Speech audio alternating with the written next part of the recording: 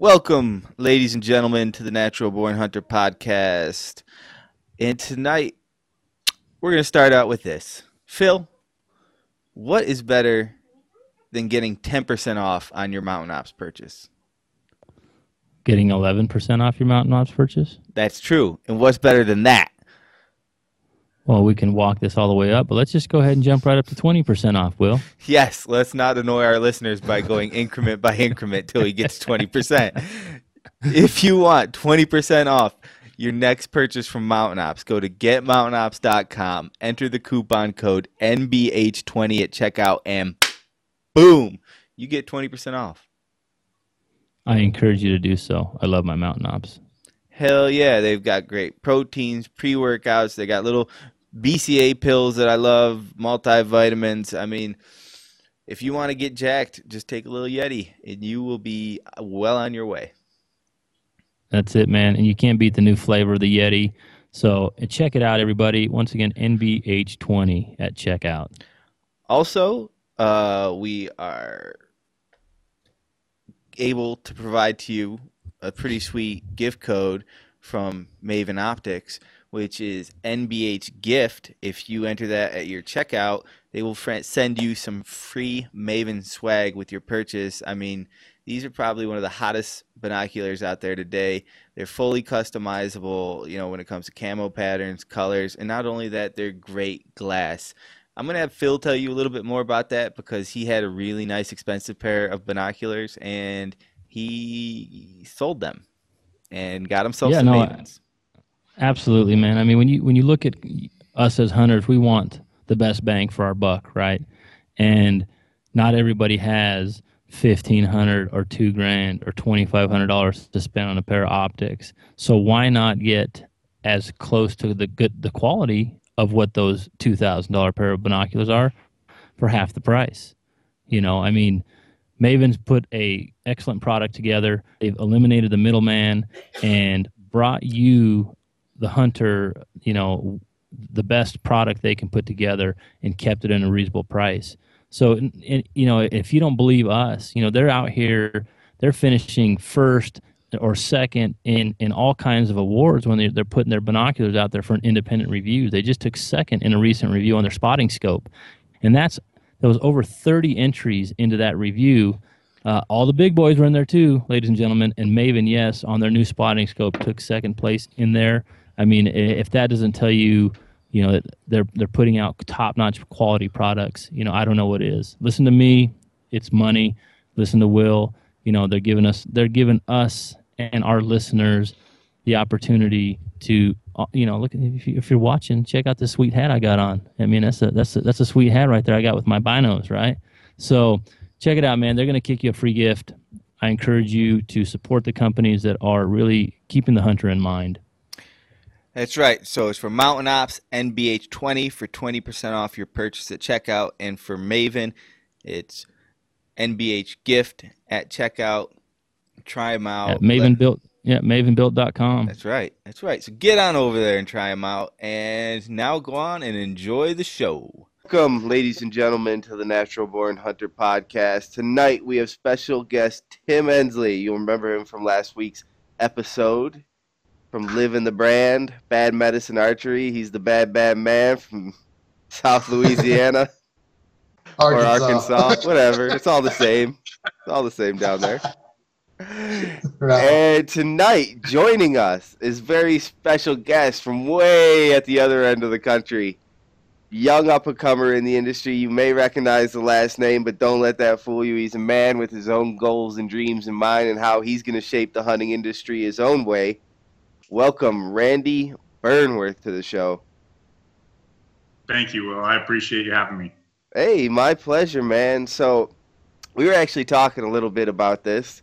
And, Tim, I'm guessing you are born before 1984, correct? Yeah, quite a bit before 1984. A little bit, like 1 or 2 years. So you just miss being a millennial, correct? Yeah, exactly, by a long ways. By a long ways. So, so Randy and I fall into that millennial category.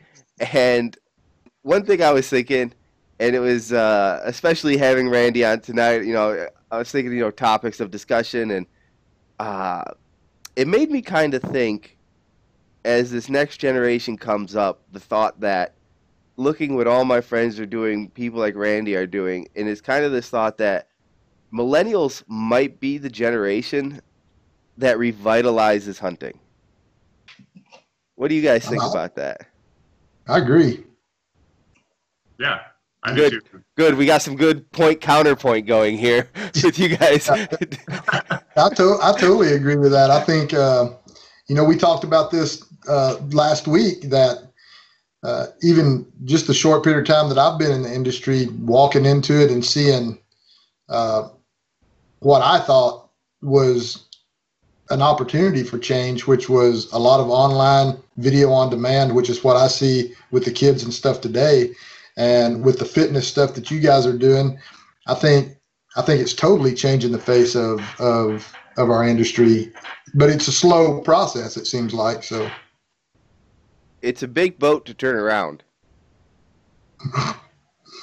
Yeah, and Randy, you've been around it a lot longer than any of us, because with your dad and being involved in all the TV stuff for all these years and hunting, and I'm sure you've seen a lot more of a swing than we have. So what are your thoughts on that? Yeah, I think that, the fitness side of things has definitely progressed tremendously, especially in the last 5 years. I think Cameron Haynes himself is probably the biggest influence on that side of things in that realm. But also just one of the cool things that I've seen, so I've been shooting a bow since I was 4 years old. And as far as just strictly archery hunting, I've just seen archery blow up, because, when I was younger, archery wasn't really cool, Right. to a lot of and it wasn't popular. A lot of people had a bad taste in their mouth about archery, and it's just completely done a 180, and that is the cool thing to do nowadays. Yeah, you're not cool anymore unless you really, even the gun hunters. My father-in-law's 70 years old, and he's actually going to get a crossbow this year, and he's fighting it tooth and nail, but he's going to, because he likes to hunt in Kansas, and he doesn't think the gun season's a great time to hunt Kansas, and it's not. Yeah. And so he's even getting into the archery swing, and he has fought it tooth and nail, but it's definitely making that swing, I think, and guys like your dad were the ones that helped bring that swing around. Yep, absolutely. So, growing up with a dad who would be considered one of the biggest names in the sport, what were some things you learned and picked up that you would like to emulate? And what are some things that you're like, you know what, this I'm going to take and put my own twist on and go my own way with? Oh, boy. So growing up and in that atmosphere and watching my dad, it's not easy what he has done and accomplished, obviously.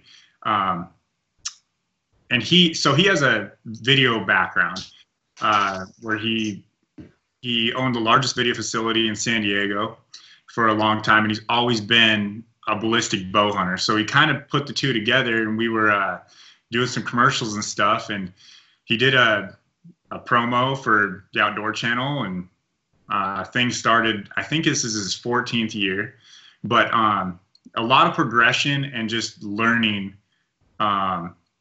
We actually were the first on the network to have the HD side of things. Before HD, you could get it in a little DSLR or whatever. So that's changed tremendously. One thing that my dad and I kind of go back and forth about is obviously fitness is very important to me. And my dad, I'm just going to say this, but my dad's a beast. He's never set foot in a gym in his entire life. But he is the most mentally strong guy I've ever seen, because he legitimately, I don't know how he does it, but he just trucks up the mountains and just, I don't know, puts his mind to it and he gets it done. And there's very few guys I've seen that have been able to keep up with him. He just has so much stamina. I think that's just that headstrong mindset that he has. But him and I go back and forth, because he's like, you don't have to be, Mr. Fitness, and I like the health side of things and trying to better yourself in the gym. So him and I have kind of talked about that quite a bit. That's funny you said that, because like Jason Matzinger's a good friend of mine from into high country, and we hunt together some in Montana, and Jason never goes to the gym, and he leaves us all in the dust in the mountains. And I started thinking about it from my rodeo days, that 27 years as a professional rodeo cowboy, I didn't work out. I didn't have time, but I was always in rodeo shape. Right. And everybody'd say, how do you get in shape for the rodeo? And I'm like, we're at a rodeo every day of the week, so I'm always in rodeo shape. So I kind of said that about Jason. I said that, and it's the same thing with your dad. They're doing it every day, so they're automatically in shape. I mean, it's not a big deal for them to be traipsing up and down the mountains, because they're always in that mode. Yeah. Wouldn't you agree? Absolutely. Yep. And there's nothing wrong with working out just to look good either. Well, I can tell you this, that me, I'll just throw my age out there. I'm 49 years old, and I lived for 37 years of my life. I rodeoed. I rodeo every day of the week, and just about. And so now at 49 years old, my body is telling me, you rodeoed for 37 years. So now there's a lot of stuff I do every day just to keep to where I can keep going, and go the places I want to go. That's where fitness comes into it for me. But one of the questions I wanted to ask you is something I think you and I could kind of touch base on is, sure. My dad is a Hall of Fame cowboy. My dad was a legend in rodeo, and I came up in those footsteps and came into my own professional career in rodeo. And I found that it opened a lot of doors for me because of who my dad was. And I think people had a lot of expectations of me because of who my dad was. But at the same time, I felt like there were times it put a lot of extra pressure on me because of who my dad was to be exceptional at what I did. Yeah. Do you find that with you and your dad? Yes, I do. That's actually funny you bring that up. So my whole life, obviously, what we want to do is make our dads proud of us, right? Right. And so there is a lot of pressure on that type of, there's a lot of pressure with that. But the same thing, hunting is my passion in my life. So I drive myself as far as that side of things goes, but he's definitely, he's opened a lot of doors for me, especially this year at ATA and SHOT Show. I had a lot of really good conversations that I'm excited about this year, and kind of gauging where my life might take me. So I'm excited for this year. Yeah, that's one of the things that I can say, and I think probably you just reiterated that. My dad never put any of the pressure on me to be good. He was just excited that I was wanting to be part of that legacy. And if I didn't want to be part of that legacy, I think he would have just been just as proud of me if I'd have wanted to, do whatever. But at the same time, I did find that pressure, but it was never from him. I could do absolutely shitty anywhere I was, and my dad was still like, man, right.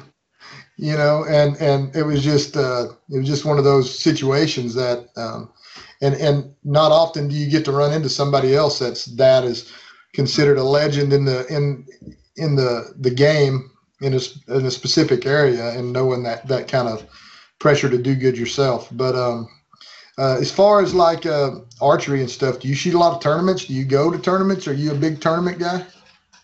I'm probably going to turn it up in that area here shortly, but I haven't been shooting 3D for the last 3 years.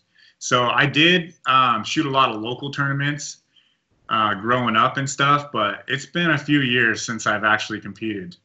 So that's me too. When I quit rodeo, and I thought archery tournaments were going to be my outlet for my competitive side. Yeah. Uh-huh. Because I thought I needed that, because I've been competitive for a living for so long that I thought, I'm going to have to do something with this. Well, I went to the local tournaments, and, I won a few of them right off the bat, and they'd hand me this hat pin, and I was like, this is what I won.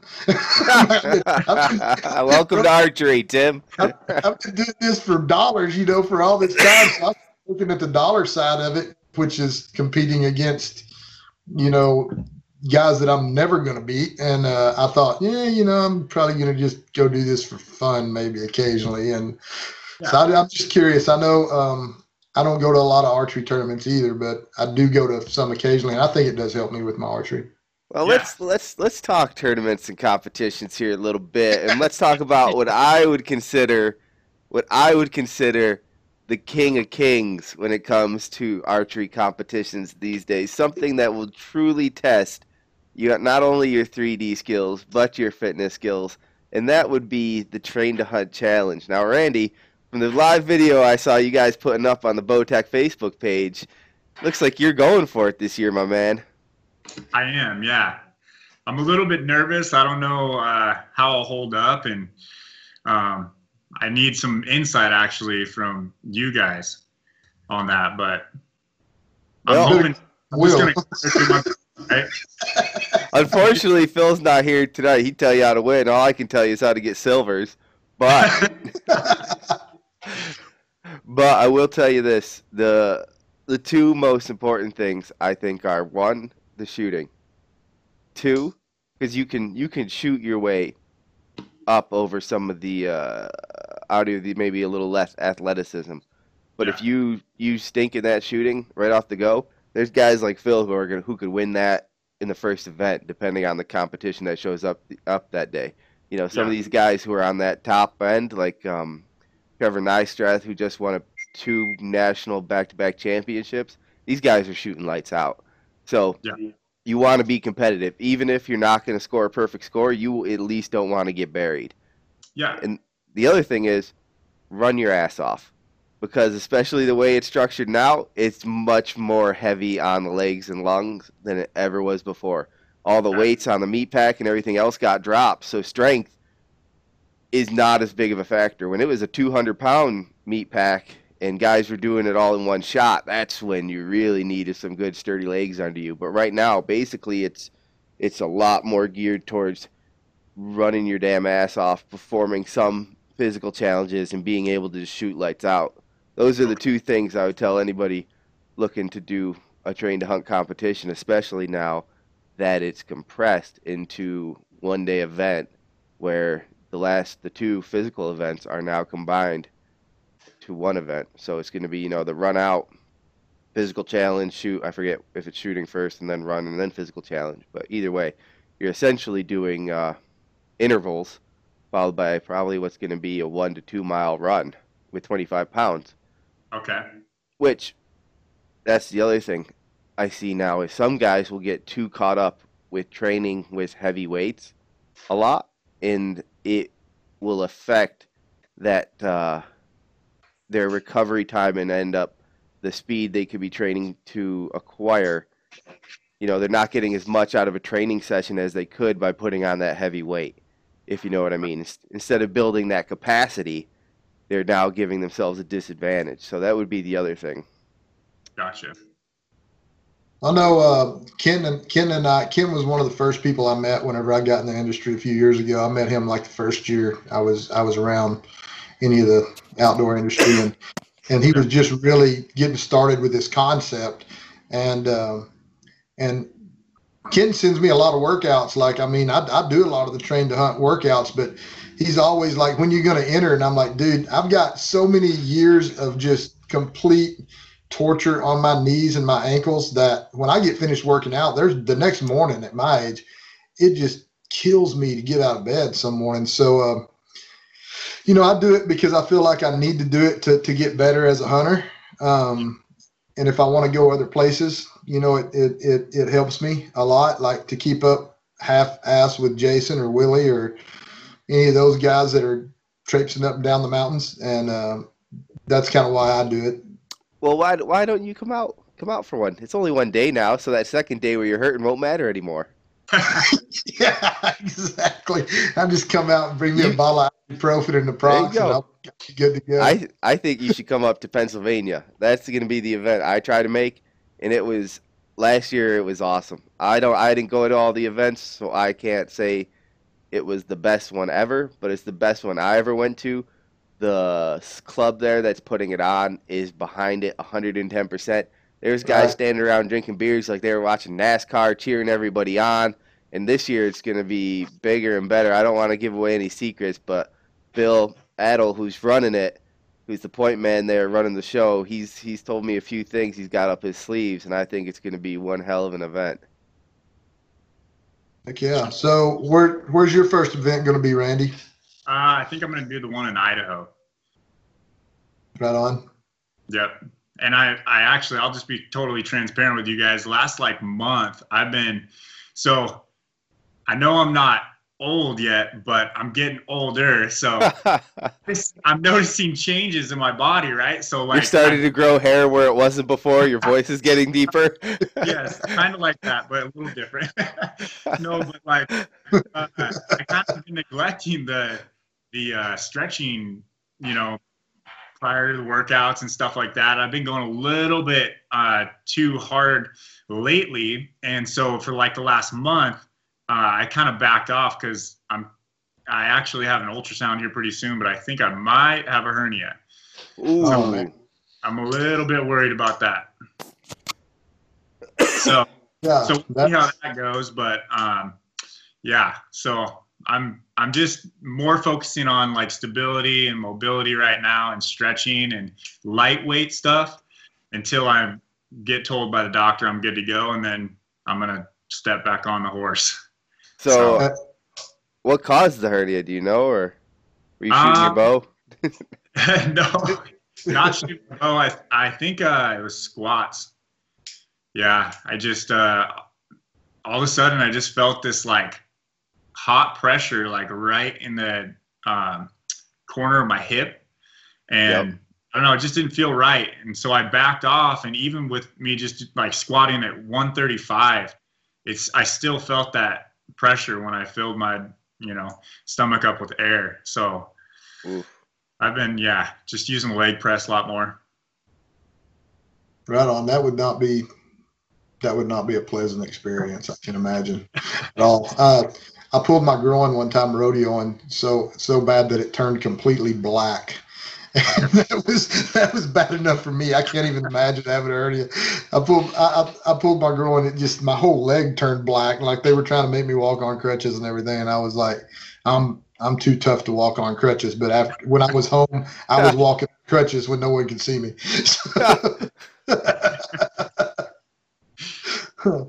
I definitely think the physical thing, just like you said earlier, I think Cameron leading the charge probably. I can tell you this, we talked a little bit about it last week. Cameron was one of the people that was instrumental in me actually getting in the industry. And one of the first videos I ever saw of him, he was running down a hill and doing pull-ups, and it was an Eminem song playing behind him. And I thought, who is this guy? Who the hell is this dude? What's up with this guy? He's and then it showed his sheep hunt. He was holding that sheep from falling off the side of that cliff, and I thought, this guy's an absolute bohemian. I got to get to know who this guy is. And then, as it's progressed into what it is. Because obviously he wasn't that same dude then. But so do you think just from a perspective of somebody that's getting ready to do the Train to Hunt challenge and obviously believes in being physical fit, do you think that it does play a larger role in your outdoor life as in your personal life, everything rolled up in one? Yeah, kind of the way, so I'm big on self-development, and the start of that for me and me personally is the gym. It's just taught me so many things that transfer over to other areas of my life. Just hitting that wall and breaking through, and having that confidence that you can push through anything, being that it gains that mental strength to just push through, and in so many different areas of your life. So that for sure has been a big thing for me is just training my mind to really just have control in life, kind of, if that makes sense. Yeah, it does to me, because I know, like, my gym regimen is I try to get up early, like around 4:30 or 5 a.m. and try to be at the gym early in the morning, because it seems like if I do that, and by the time I get back home and it's 8 o'clock, 8:30, whatever time I get home, it seems like my whole day is far more productive. It's like I get more done as far as editing. I get more done as far as production. I'm more motivated to go forward with everything I'm doing for the day. And it seems like some of the best days that I've had working out have been the days that it was the hardest for me to get my ass up and go to the gym. So like getting up and actually making myself go was a big enough challenge, because I'd get up and my freaking knees were hurting from the day before. And you know, I can think of 25 excuses to stay home. But if I actually make myself go and go through my workout, seems like those have been some of the best workouts I've ever had. And it's because I pushed through something, you know, that doubt and that wanting to just kind of slack, you know? Yep. One of the things actually growing up that my dad always kind of coached me on, or one of the biggest things that just really I think about a lot, is he used to always tell me, you just got to show up, because you never know what's going to happen. You just got to show up. So there's been so many things in my life that I've just gone with no reason or rhyme to why I'm doing, but I just go, right? So that's one of the things that on those mornings that it's hard, it's like you just got to show up, because that might be the morning that turns your life around. Or Oh yeah.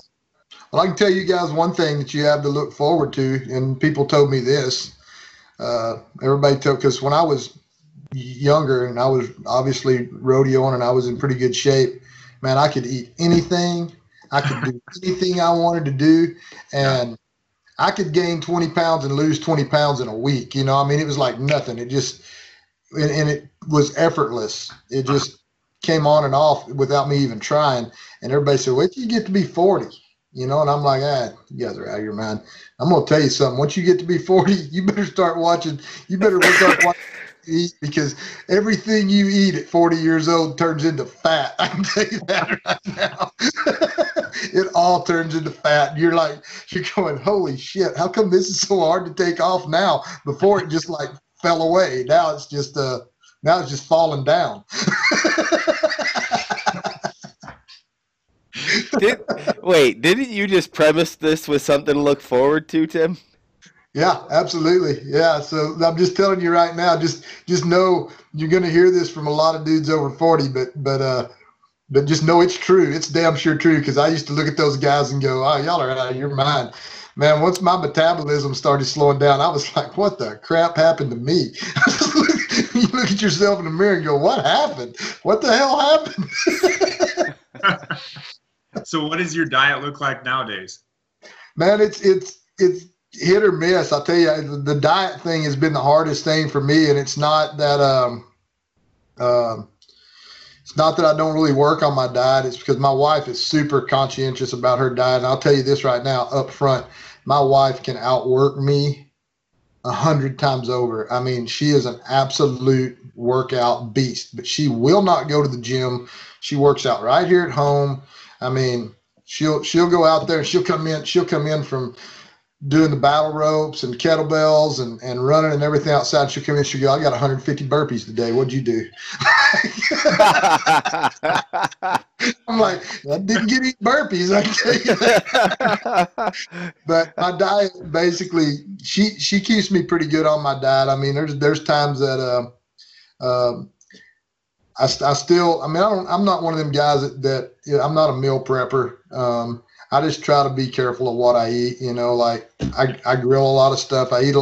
Obviously we eat a lot of wild game. So, I mean, my freezer's full of deer meat and so I eat a lot of deer steak. Anything we cook is generally with deer burger. But for the most part, a lot of vegetables and meat. And I try really hard not to eat fast food. That's the killer for me, is fast food. That's where it comes from. It's just too easy. And we all know, especially you get busy, you're cruising, through these towns and you're trying to get here, get there, or go to meetings or whatever. It's just really easy to whip through McDonald's and grab some processed burger that you wish, like, the next morning when you're on the treadmill, you're like, damn, I shouldn't have ate that burger because I feel it today. And I never realized you'd feel it, until and I'm not a runner. I don't really go out and run. I hate to run. Like I literally hate to run. People ask me a lot of times, they're like, how far can you run? And I'm like, so it depends on what's chasing me. But for the most part, my cardio consists of the rowing machine, and I hike. And sometimes I'll get on Facebook Live and I'll get a 25 or 30 pound pack on my back, and people look at me like I'm nuts in the gym because I'll put on a hoodie, pull it up over my head, put a bunch of weight in my pack. I get on there, incline it to 10, and I just take off hiking like at 4.1 or something, just a steady hike. And that's kind of where I am. But as far as back to the diet, I can definitely tell if I go out and splurge, like Super Bowl night, I ate pizza, and Monday morning I went and got on the treadmill and damn near died. Like I thought, I thought I wanted someone to stand behind me and just hold me up on the treadmill because I wanted to fall off of it so bad. And I never realized how bad that food drug you down, but it does. It literally does. Like it just kills you off. I feel what like about what do you guys do as far as diet wise? Go ahead, Will. I'm much like you, Tim, where thankfully my wife is a very careful cook, and I'd say 90% of the time I just eat the meals she makes. So I follow, past 4 weeks I've been sticking to my macros. So I'm, paying attention to just proteins, carbs, and fats, and I try to get them from as many like simple and good sources as possible. So it's just a lot of chicken, and I actually love rice. So I like to have rice as my carb usually. I don't care for sweet potatoes, so I'll put in rice or maybe Ezekiel bread, and just a lot of meat. Like you say, venison is a big staple, and I'm sure for any hunter out there, it's like such an easy, versatile meat to throw in and make a really great, healthy meal out of. But I'm like you, Tim. Every once in a while, I stumble, and that stumble might lead me into a face of 20 chicken nuggets in one sitting. Where the ultimate processed food. You ever eat so many chicken nuggets you can smell it coming through your skin? That's when I fall hard. Luckily, between the three of us, Randy looks like he actually watches what he eats even better. So maybe he'll give some great inspiration to the listeners. Yeah, well, I don't count calories or macros or anything like that. I usually have the problem of getting enough food in me. But so I eat a ton, believe it or not, I eat a lot of chicken and eggs. It's just, it's kind of ridiculous. And they're not all full eggs. Like, I bet you it'll be, I don't know, half of them will be yolks, but I eat probably at least 20 eggs a day. Whoa. Yeah.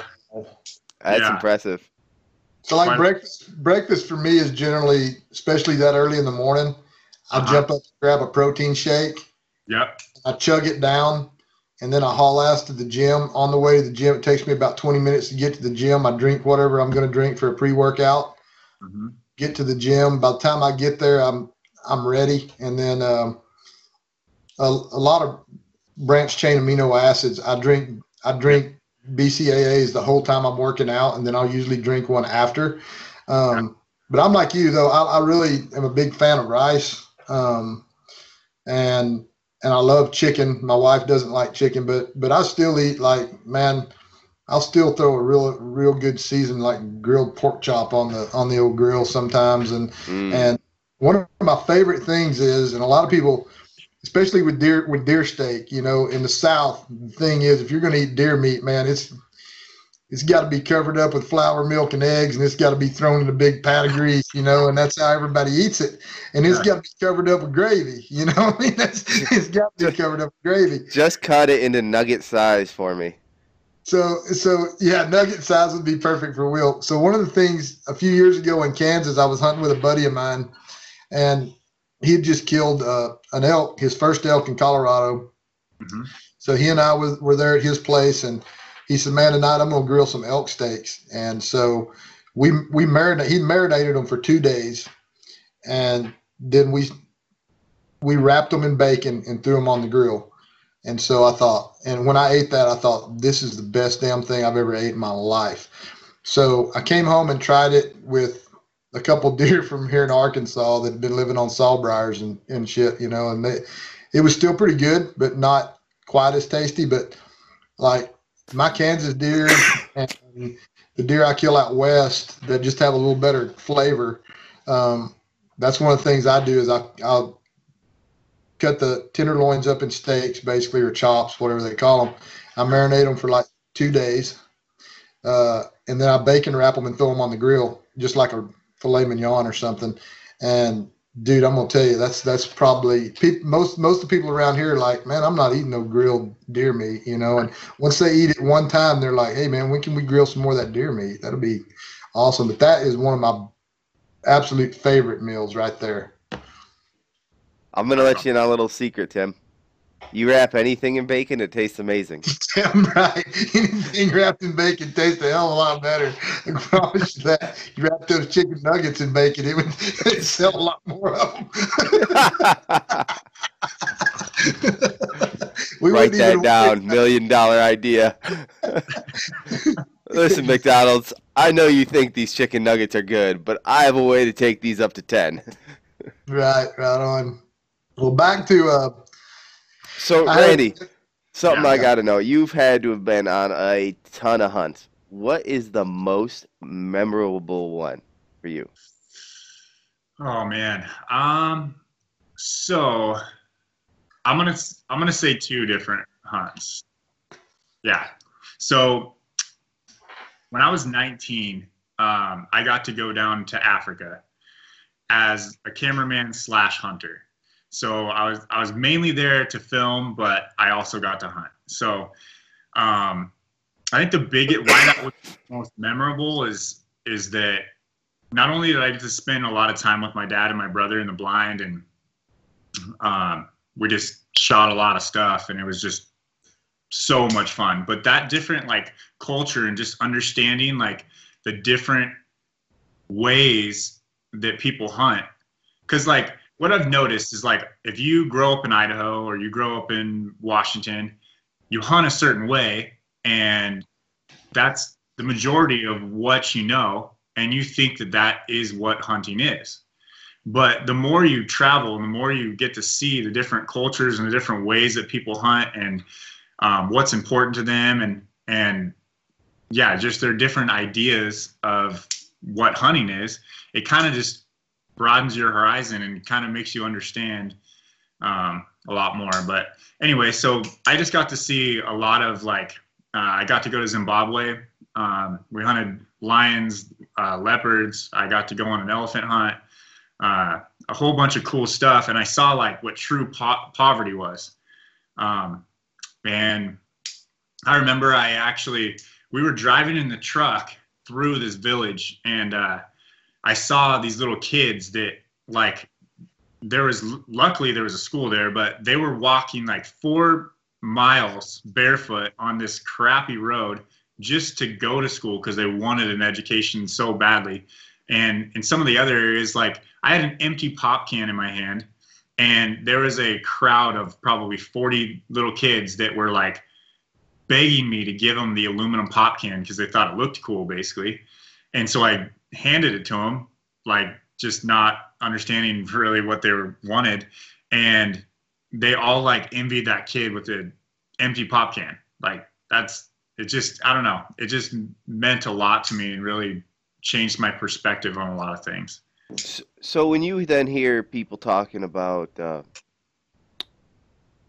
it's bad to hunt trophy, air quotes, hunting in Africa or hunting lions or anything like that. What are your thoughts on that?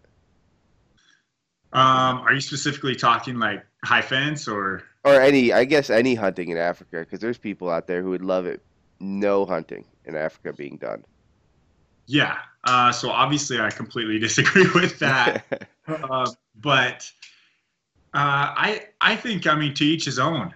You know, I think as long as we're managing and doing the things we need to do to preserve hunting, you know, like, and really promote it and grow it in the right way. Like, that's in Africa, especially, that's one of the number one ways that their economy works, is through all the hunting that happens over there. That's like the majority of why the animals are there.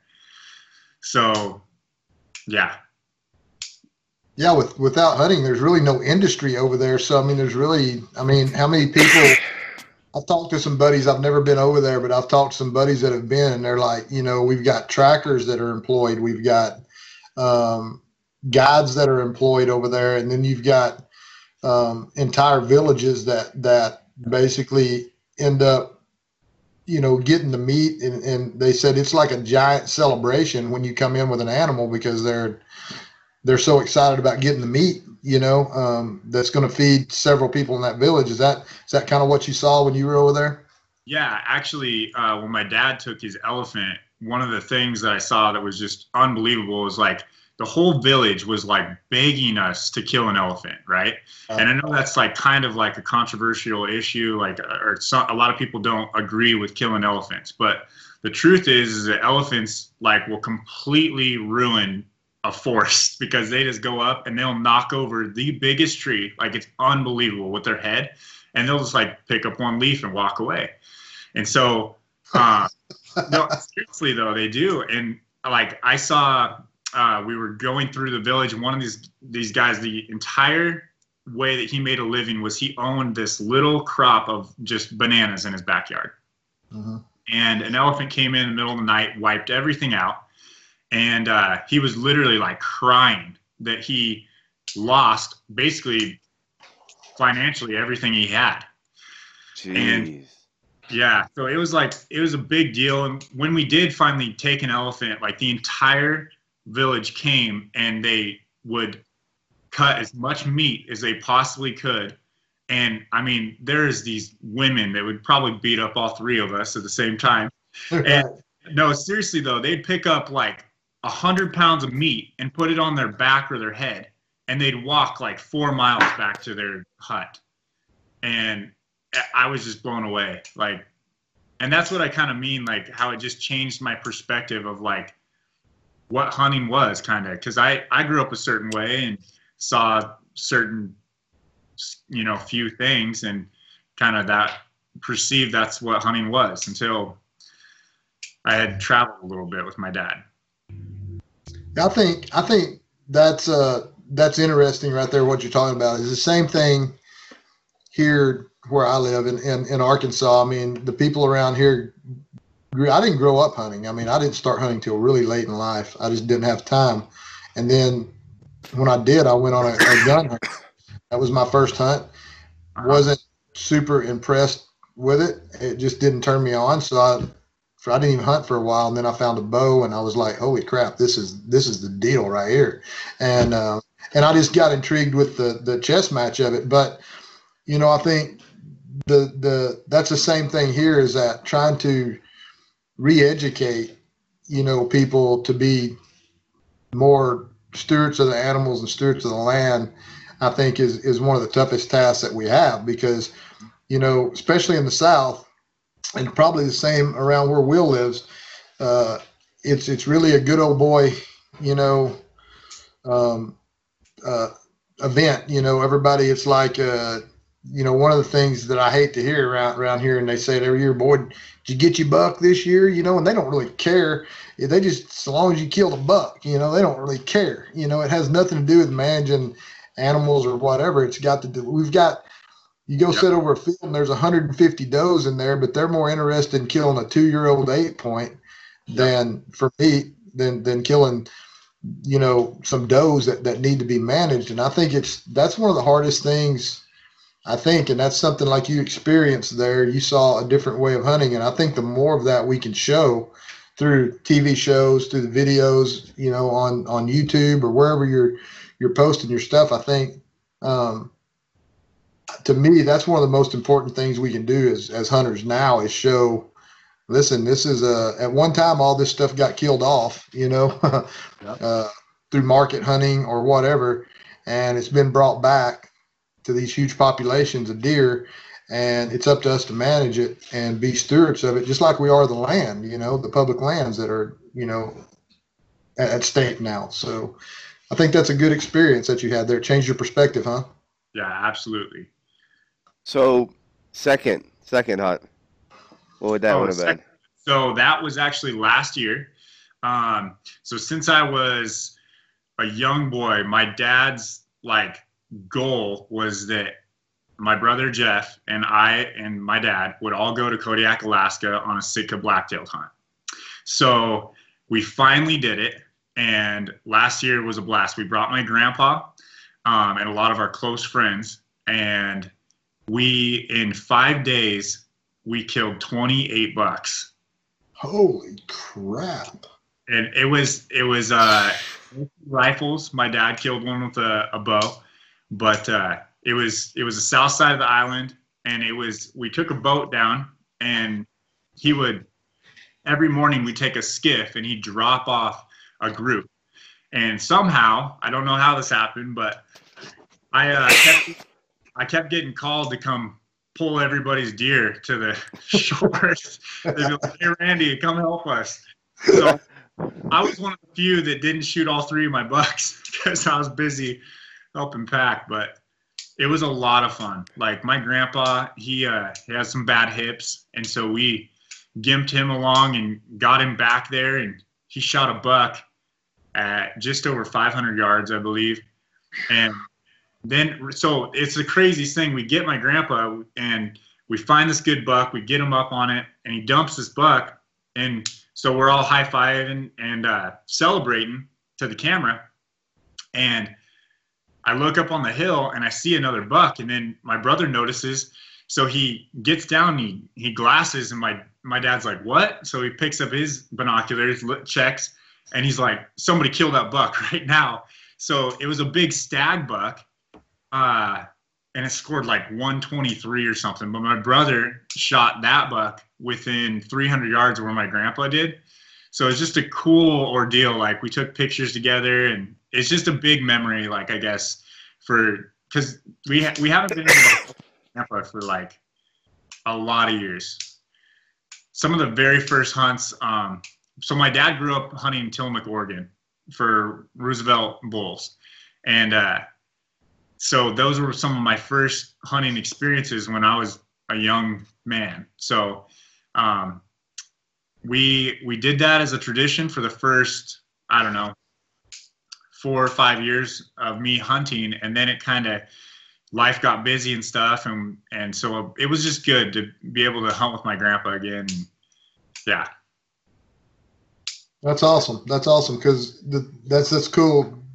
My granddad was a big hunter, and he lived to hunt, and he spent so much time in the woods. And when I was younger, all I cared about doing was going to rodeos. And then we moved to Texas, and that's where I grew up. So my dad doesn't hunt. He was rodeoing too. So I never got to hunt with my granddad. And that was one of the things I kind of wish, one of his bucks, there's a 6-point hanging on the wall right here beside me that, yeah. The only deer he ever had sent to the taxidermist.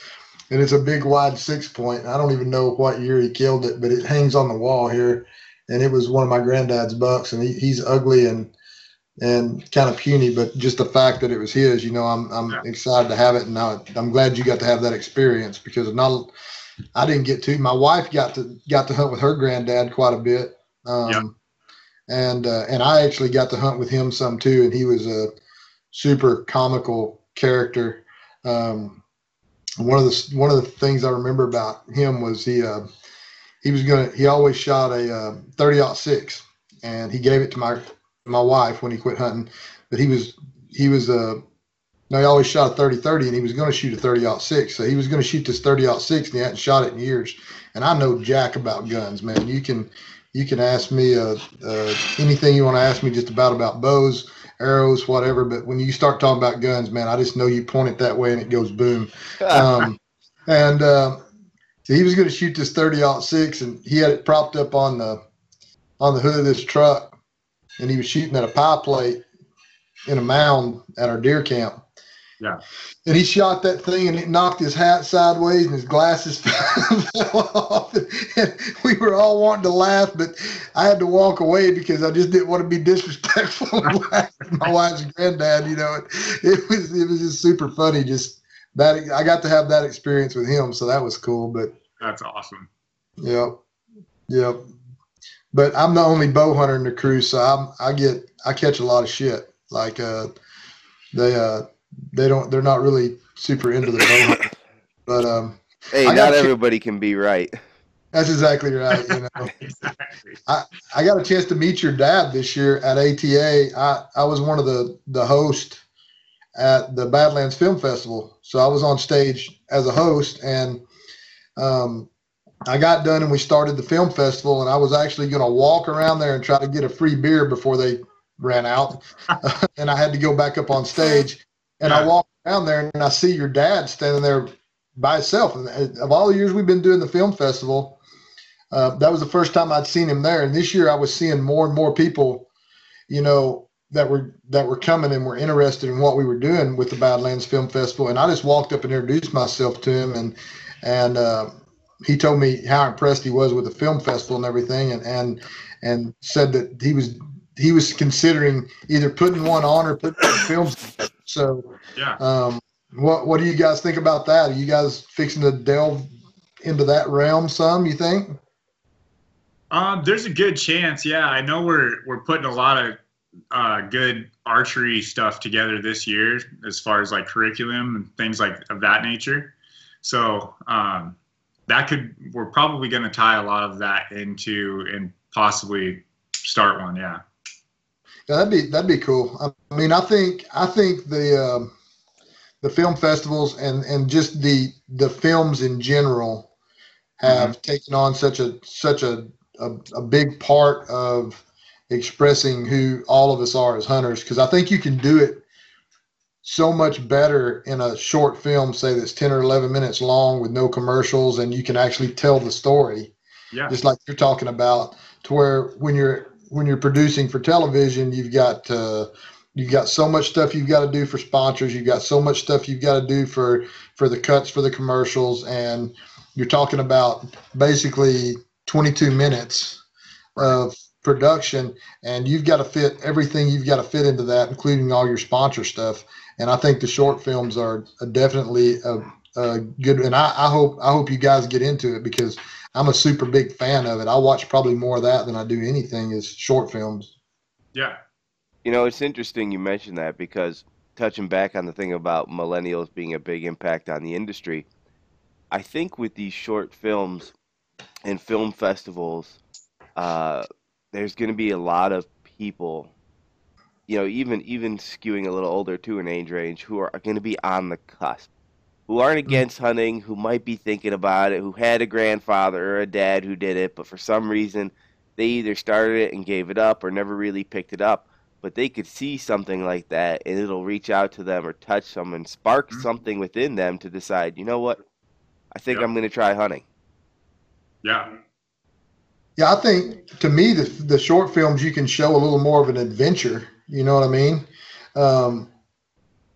To me, I think you can show a little more, because I've been on both sides. I mean, I've been a field producer for some TV shows, and I've had certain shows that they've told me, you know, you film the intro when you get there where you are, you film a few minutes of calling or whatever's going on right before the kill, you film the kill, you film the grip and grin, and then you shoot 5 or 6 cutaways for products, and then you're done. They don't want to know the rest of the story. And then I've had some that wanted just the story, whether you killed anything or not.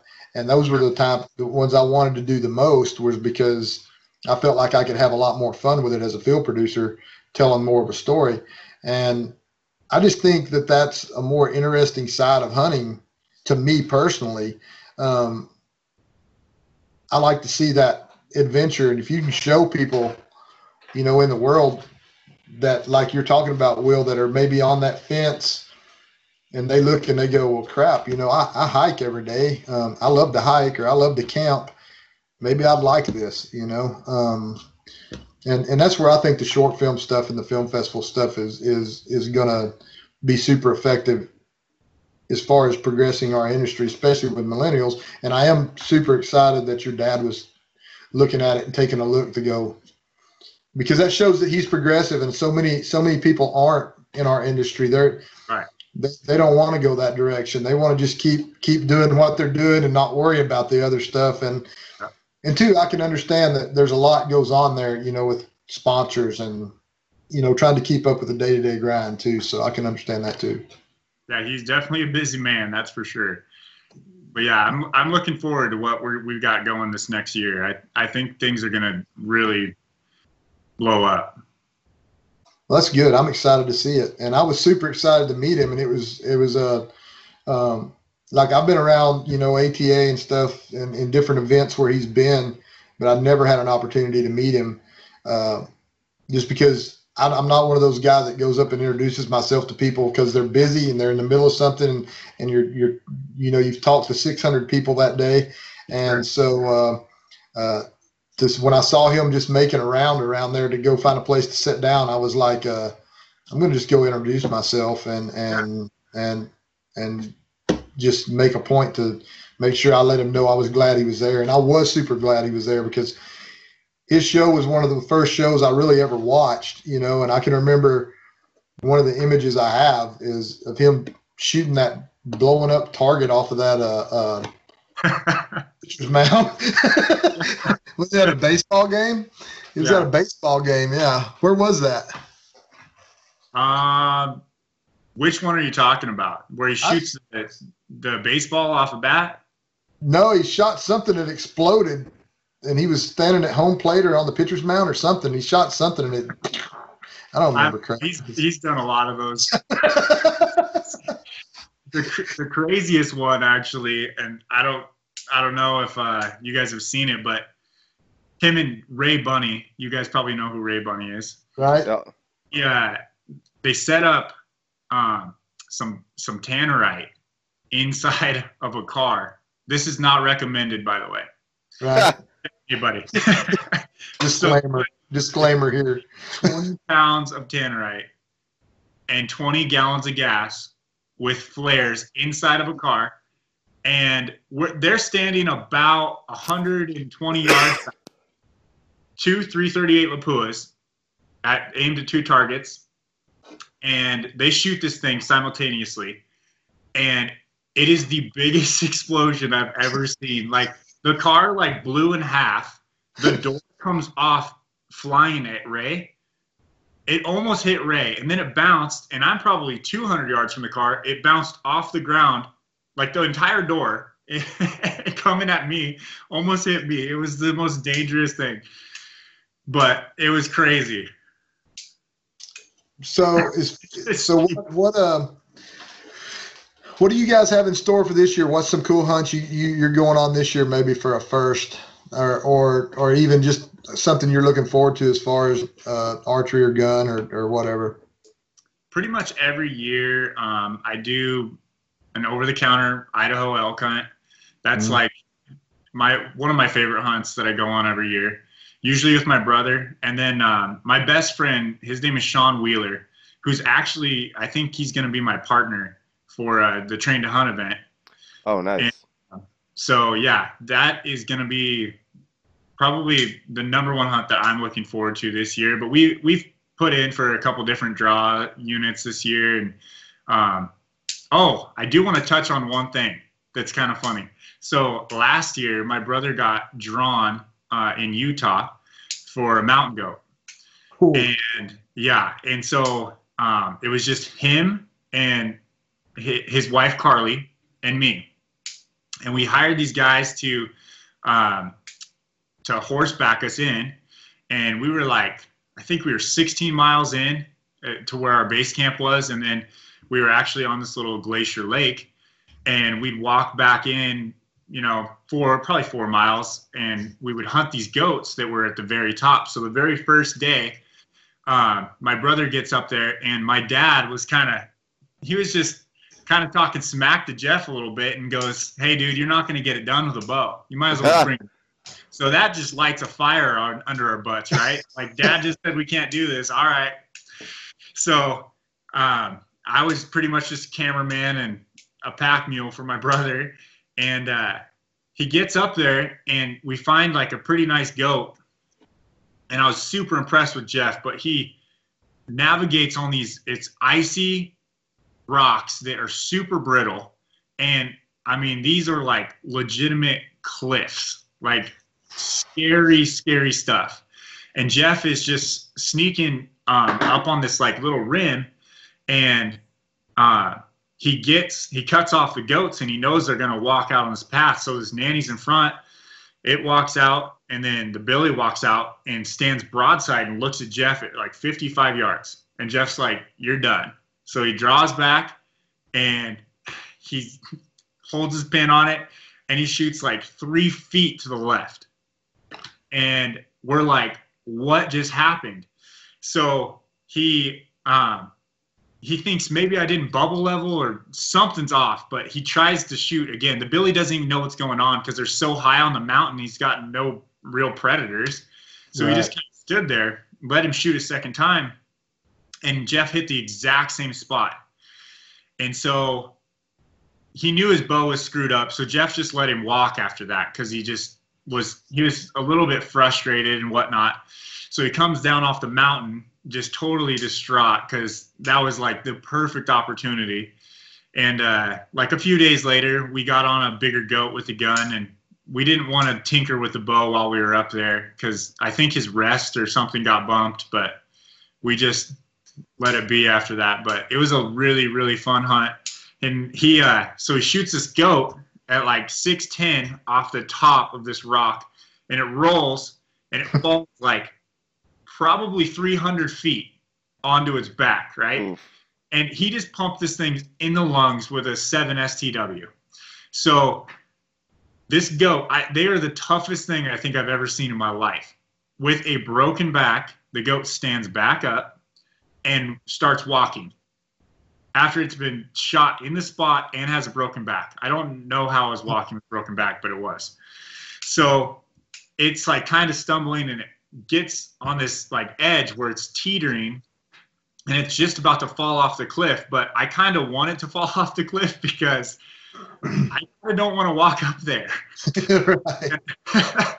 And so I'm like, Jeff, and so the goat lays down and just dies right there. So we went back to camp and got all of the horse ropes we had, and Jeff and I walk up there, and we are legitimately on a cliff, and we tied all the horse ropes together. I tied it around his stomach, and I lowered him down the cliff while I'm holding onto the rope so that he could get to the goat. Like, we were contemplating getting the helicopter because it was super sketchy. Jeez. So that was maybe, that was the stupidest thing we've ever done, probably.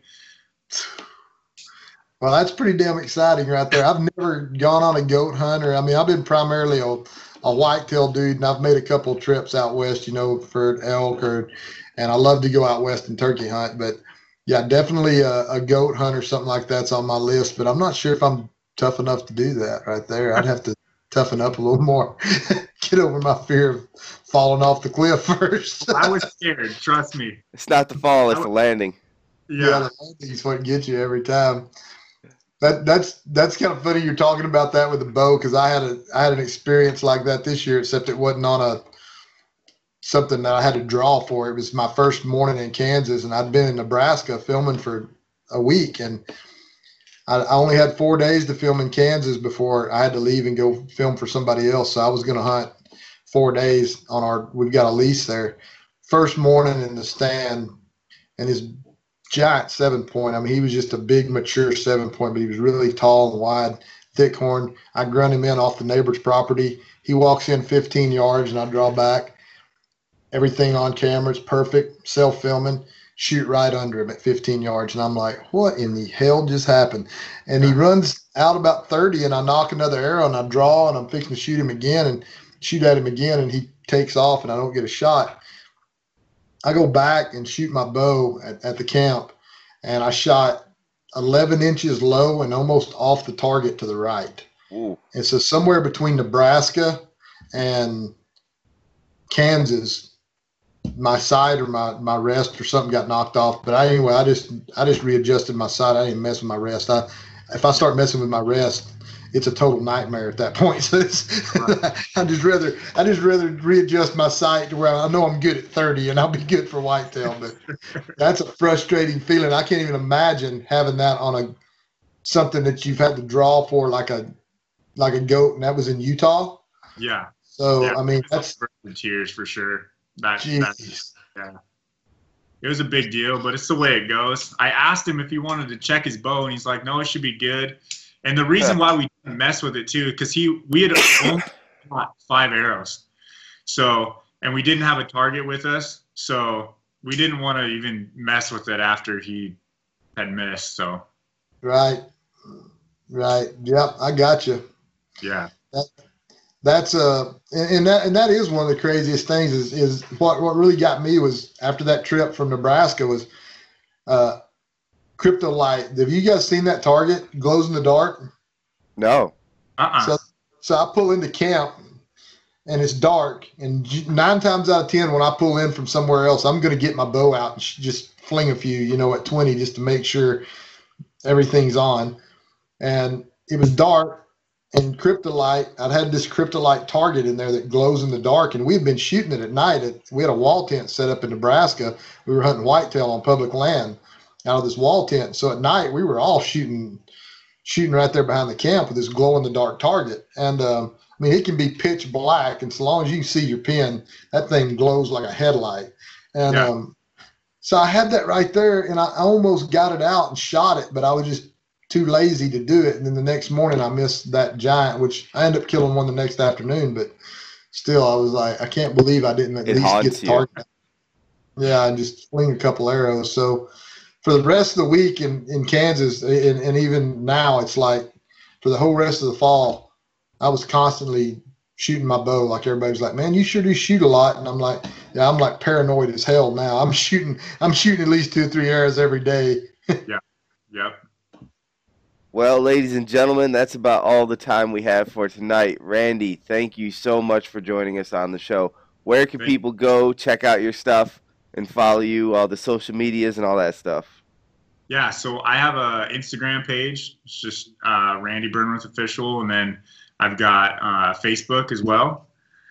So that's probably the best way to find me. And Tim, I can't thank you enough for coming to being my special guest co-host tonight. Where can they check out your stuff? You can find us Living the Brand on Instagram, and you can find us on Badlands YouTube channel, signature series Living the Brand.